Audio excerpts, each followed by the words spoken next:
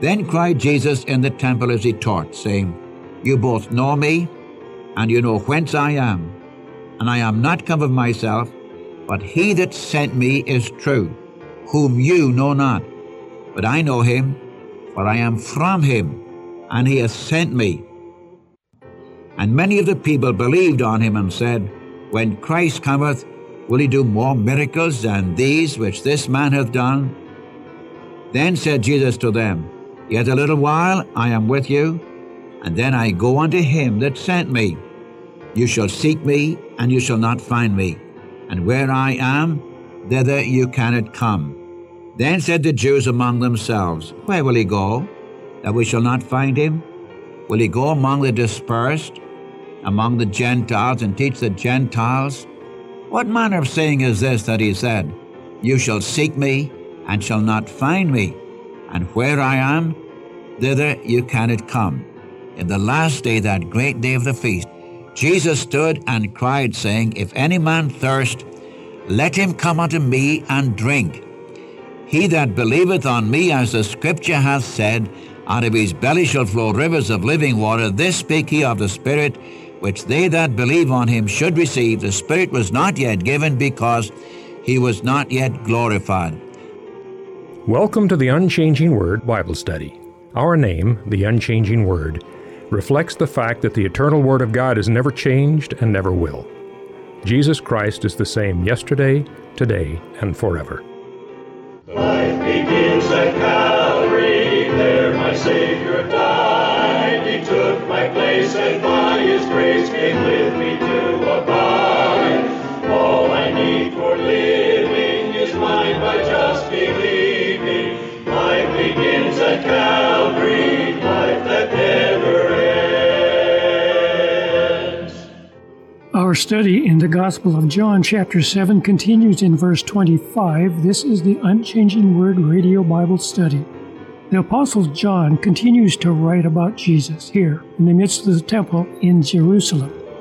The result is opposition and division as he continues to teach about his relationship to God his Father and how he is going to the Father where none who do not believe in Christ can come. So Dr. Mitchell then draws our attention to Jesus' teaching on this last day of the feast concerning coming to Jesus to drink of him.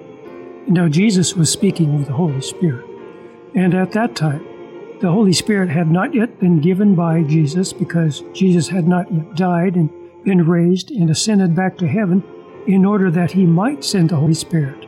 That is, Jesus had not yet been glorified. Well, turn with us to John chapter 7, verse 25 with our teacher, Dr. Mitchell. We come to you again today with exposition on the Gospel through John. And I know that you folk are reading it through, at least I sincerely hope you are, because the more you read it, the more hungry you will be for the truth that the Lord reveals to us in this precious Gospel through John. As we see the person of Christ as the center of attraction from the first page to the last page of the book. And I sincerely hope that the Spirit of God will give to you and to me an enlarged vision of the person of our wonderful Savior.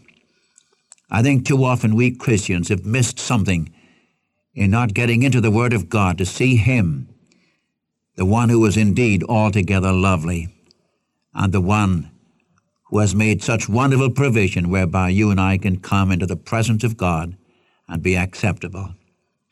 Now in the 7th chapter of the Gospel through John, we're dealing with Christ as the heavenly one. And in the first 13 verses, we had Christ and his brethren. I'm repeating some things here to pick up the connection for those of you who have not been listening in with us.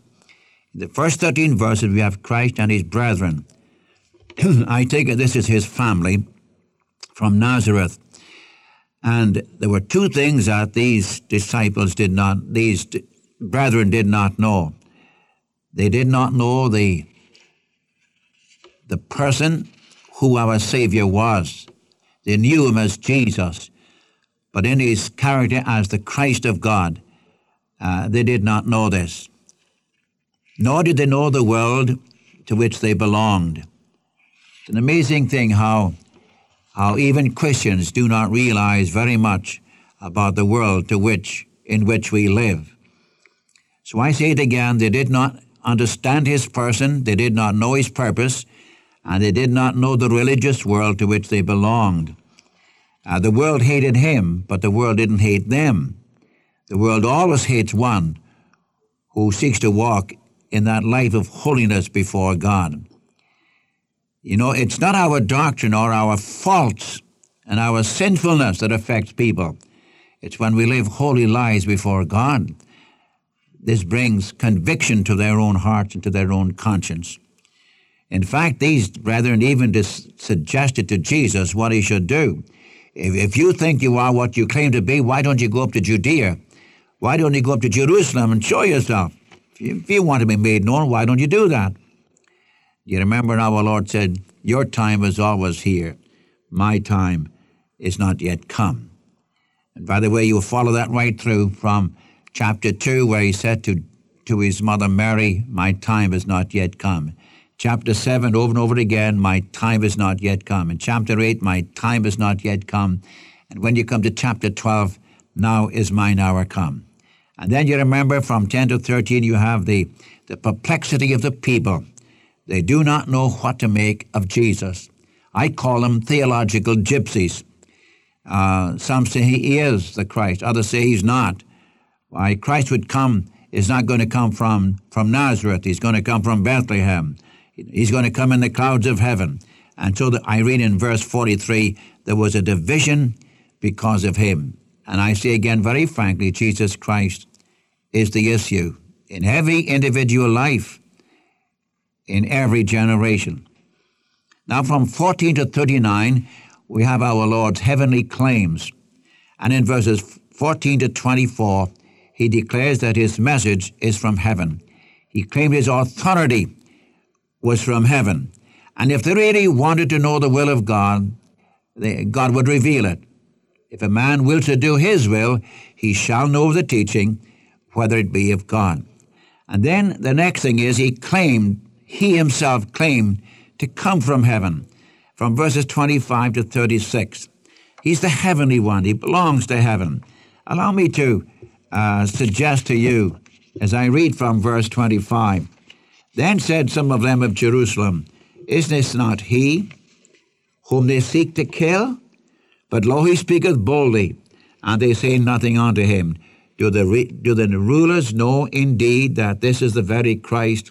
Howbeit we know this man where he's from. He's from Nazareth. But when Christ cometh, no man knoweth whence he is. I take it to have possibly Malachi chapter 4 in mind, where he's going to come as a son of righteousness with healing in his wings. Then cried Jesus in the temple as he taught, saying, you both know me, and you know whence I am. And I am not come of myself, but he that sent me is true, whom you know not. But I know him, for I am from him, and he has sent me.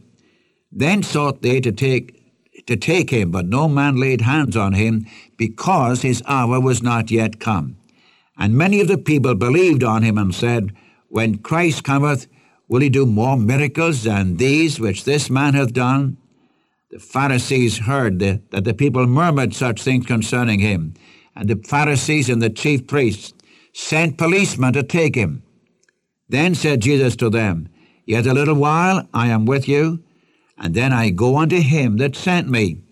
You shall seek me, and you shall not find me, and where I am, thither you cannot come.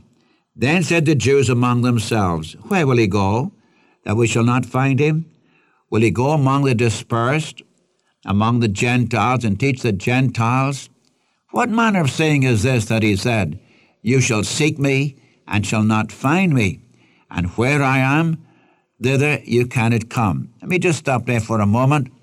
Here our Lord is not only claiming that his message was from heaven, but that he came himself from heaven. And by the way, may I say, over 40 times in the Gospel through John, our Lord claims his heavenly origin. You remember, and I repeat what I've said before on this radio program, some few years ago, we put men on the moon and brought them back. 1900 years, God, heaven, put a man on the earth and then took him back to glory. I speak of our Savior. And here in this passage over in the Gospel of John, over 40 times, he talks about the fact that he's from heaven, that his Father sent him, that he's going back to heaven. He's the heavenly one. It's what we have here. And you notice that if Jesus is not from heaven, then how are we to know God? I come back to the same situation, same problem. If Jesus Christ is not what he claimed to be, God manifest in the flesh.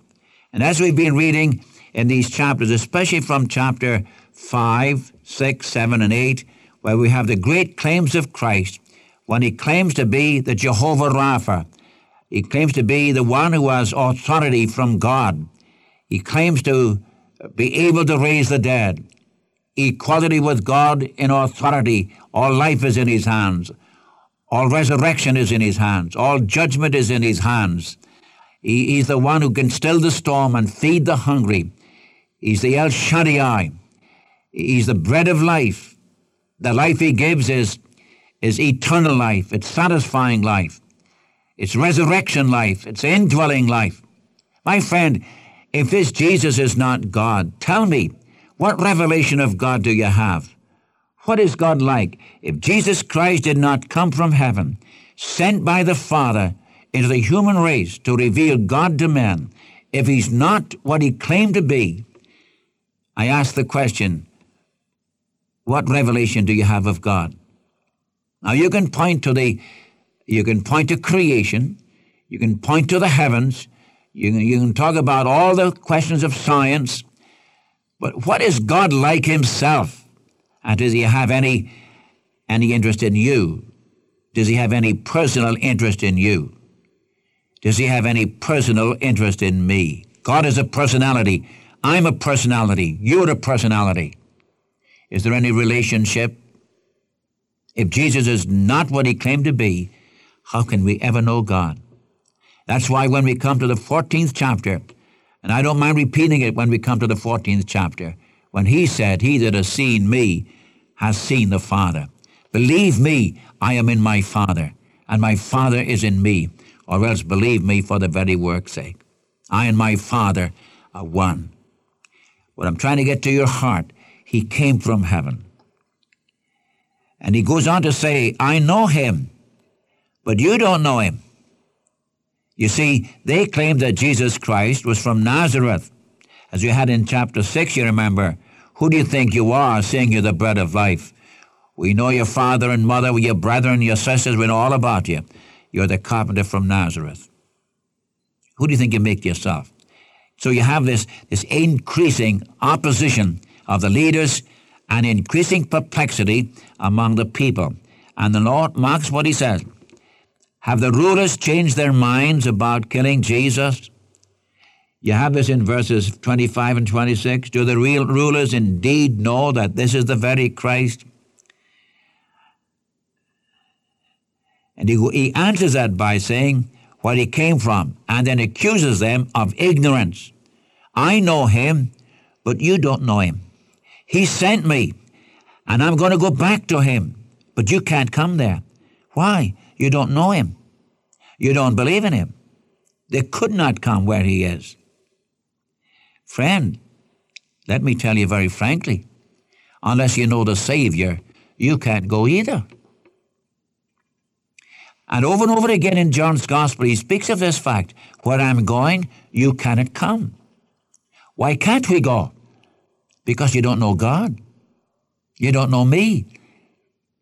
I again say, my friend, Christ is the issue. And my relationship to Jesus Christ either determines my destination is glory with God or outer darkness. You say, now you're very narrow, Mr. Mitchell. Well, maybe I am. But I also know that broad is the way that leads to destruction, and narrow is the way that leads to life. Jesus said this, and I confess I don't know any more about it than Jesus. And he is very clearly declared he came from heaven. The Father sent him. As we come to chapter 17, we find the Father sent him on a mission. And when he finished his mission, he could say, mission accomplished, it's finished. He went back to glory. But he made provision whereby men and women can go to glory and be with him. These Jews, he said, you can't come. Why can't they go where he is? Why can't they go to the Father? Why can't they go to heaven? Because they know not the Father nor me. See, friend, I ask you very frankly, do you know him? Do you know him? Some people say, well, Mr. Mitchell, I believe in God, but I don't believe in Jesus. Well, now that sounds very good, doesn't it? So I ask the question, I have to ask the question. Okay, you believe in God. Do you worship him? How do you worship him? Do you have access into his presence? How do you know you have? Can you, a sinner, come in the presence of a holy God? See, friend, I could ask the questions. Now again, I declare, if Jesus Christ is not from heaven,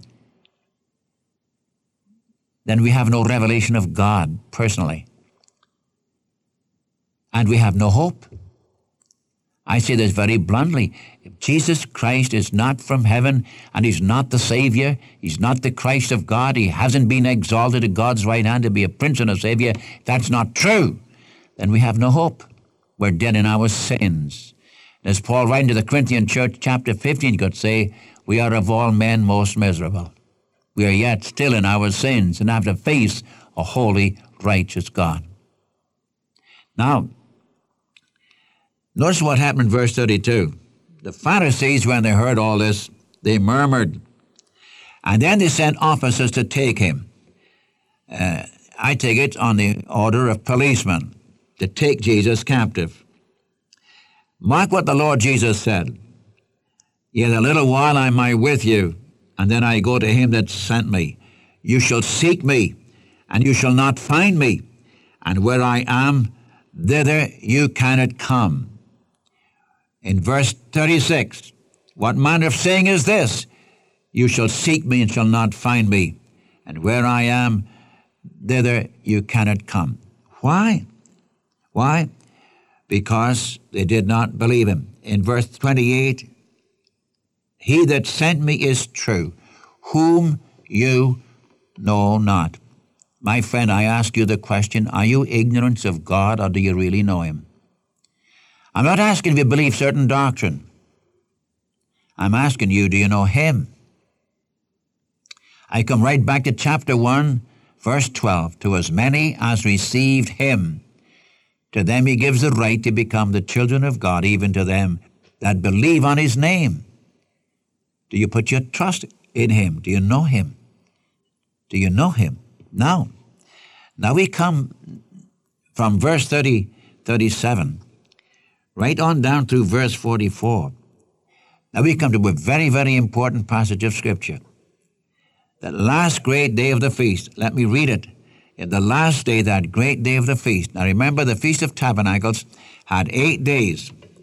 Jesus stood and cried, saying, If any man thirst, let him come unto me and drink. He that believeth on me, as the Scripture hath said, out of his belly shall flow rivers of living water. This spake he of the Spirit, which they that believe on him should receive. The Spirit was not yet given, because he was not yet glorified. I'd like to just stop here. Let me just suggest this question of the claim of Christ. Now remember, in the chapter, he said that he was from heaven. His message is from heaven. He's gone back to heaven. And he will send the Holy Spirit from heaven. 37 to 39. Jesus here is claiming to be the fulfiller of Joel chapter 2. Now what does Joel chapter 2 say? In the last days, God is going to pour out his Spirit upon all flesh. Your young men shall dream dreams, your old men shall see visions, and so on. And the Jew knew this, that when the kingdom was set up in the day of the Lord, he was going to pour out his Spirit upon all flesh. It might be well for me to suggest this.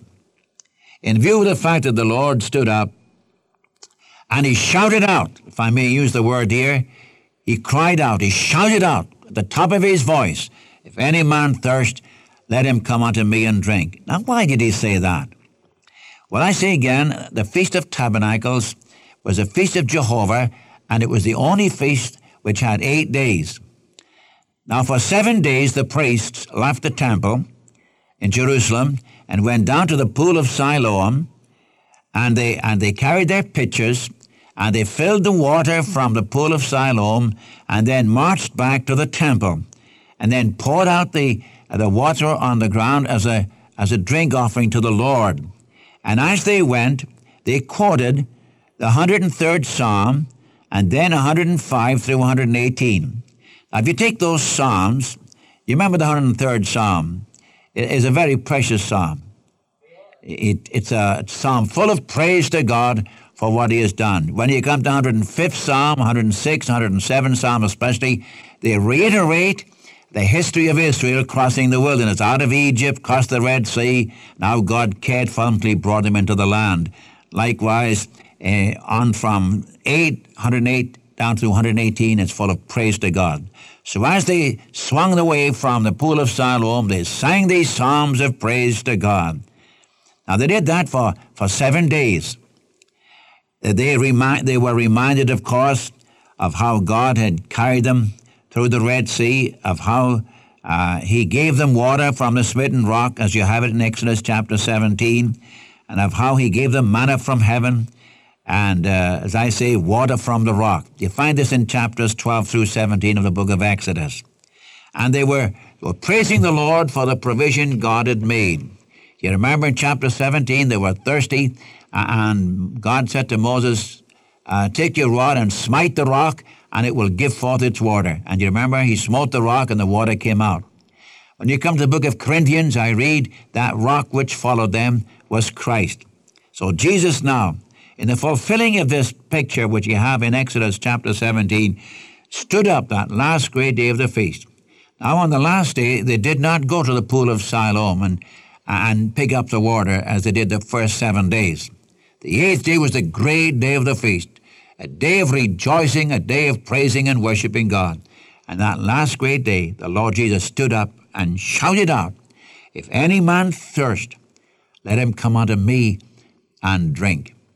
He that believeth on me, as the Scripture hath said, out of his belly shall flow rivers of living water. You remember, our Lord spoke of this in John chapter 4, to the woman at the well, the Samaritan sinful woman. If you knew who was talking to you, you would ask of him.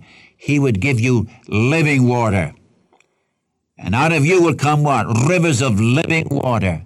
Friend, are you thirsty for living water, for satisfying water, for something that will quench the thirst of your heart? Jesus said, if you take this natural water, he said to this woman, you'll thirst again. All that the world offers will never satisfy your thirst. But Jesus said, if any man thirst, let him come unto me and drink. And by the way, he is still saying that to you today. Am I talking to you, my friend, and you have never accepted the Savior? You have never known the joy of sins forgiven, the joy, that peace that comes from knowing God? Let us not be like these Jews who knew not God. And Jesus said, where I'm going, you can't come. Why? They didn't know God. Now Jesus stands up with their minds are full of the history of God taking them out of Egypt and crossing the Red Sea. He cried out, if any man thirst, let him come unto me and drink. Friend, are you thirsty for reality, for real joy? I tell you, you can find it only one place. That's in Jesus Christ. And again, I quote that precious verse from Matthew chapter 11.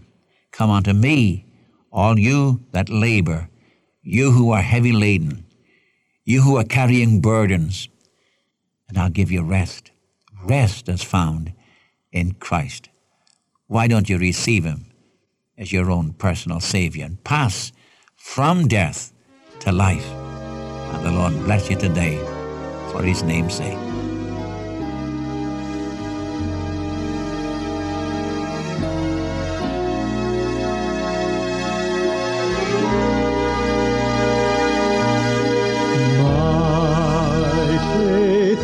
Up to thee, thou Lamb of Calvary, Savior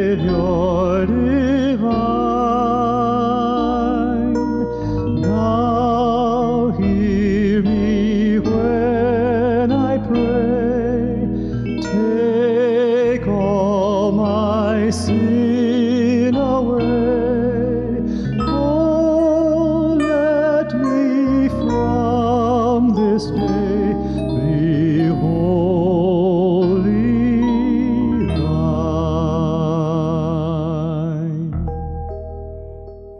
Thank you for listening to the Unchanging Word Bible Study today. We trust that your hearts have been blessed and encouraged through the study of God's Word. Our teacher has been Dr. John G. Mitchell. And so until next time, this is the Unchanging Word radio broadcast. Life begins at Calvary.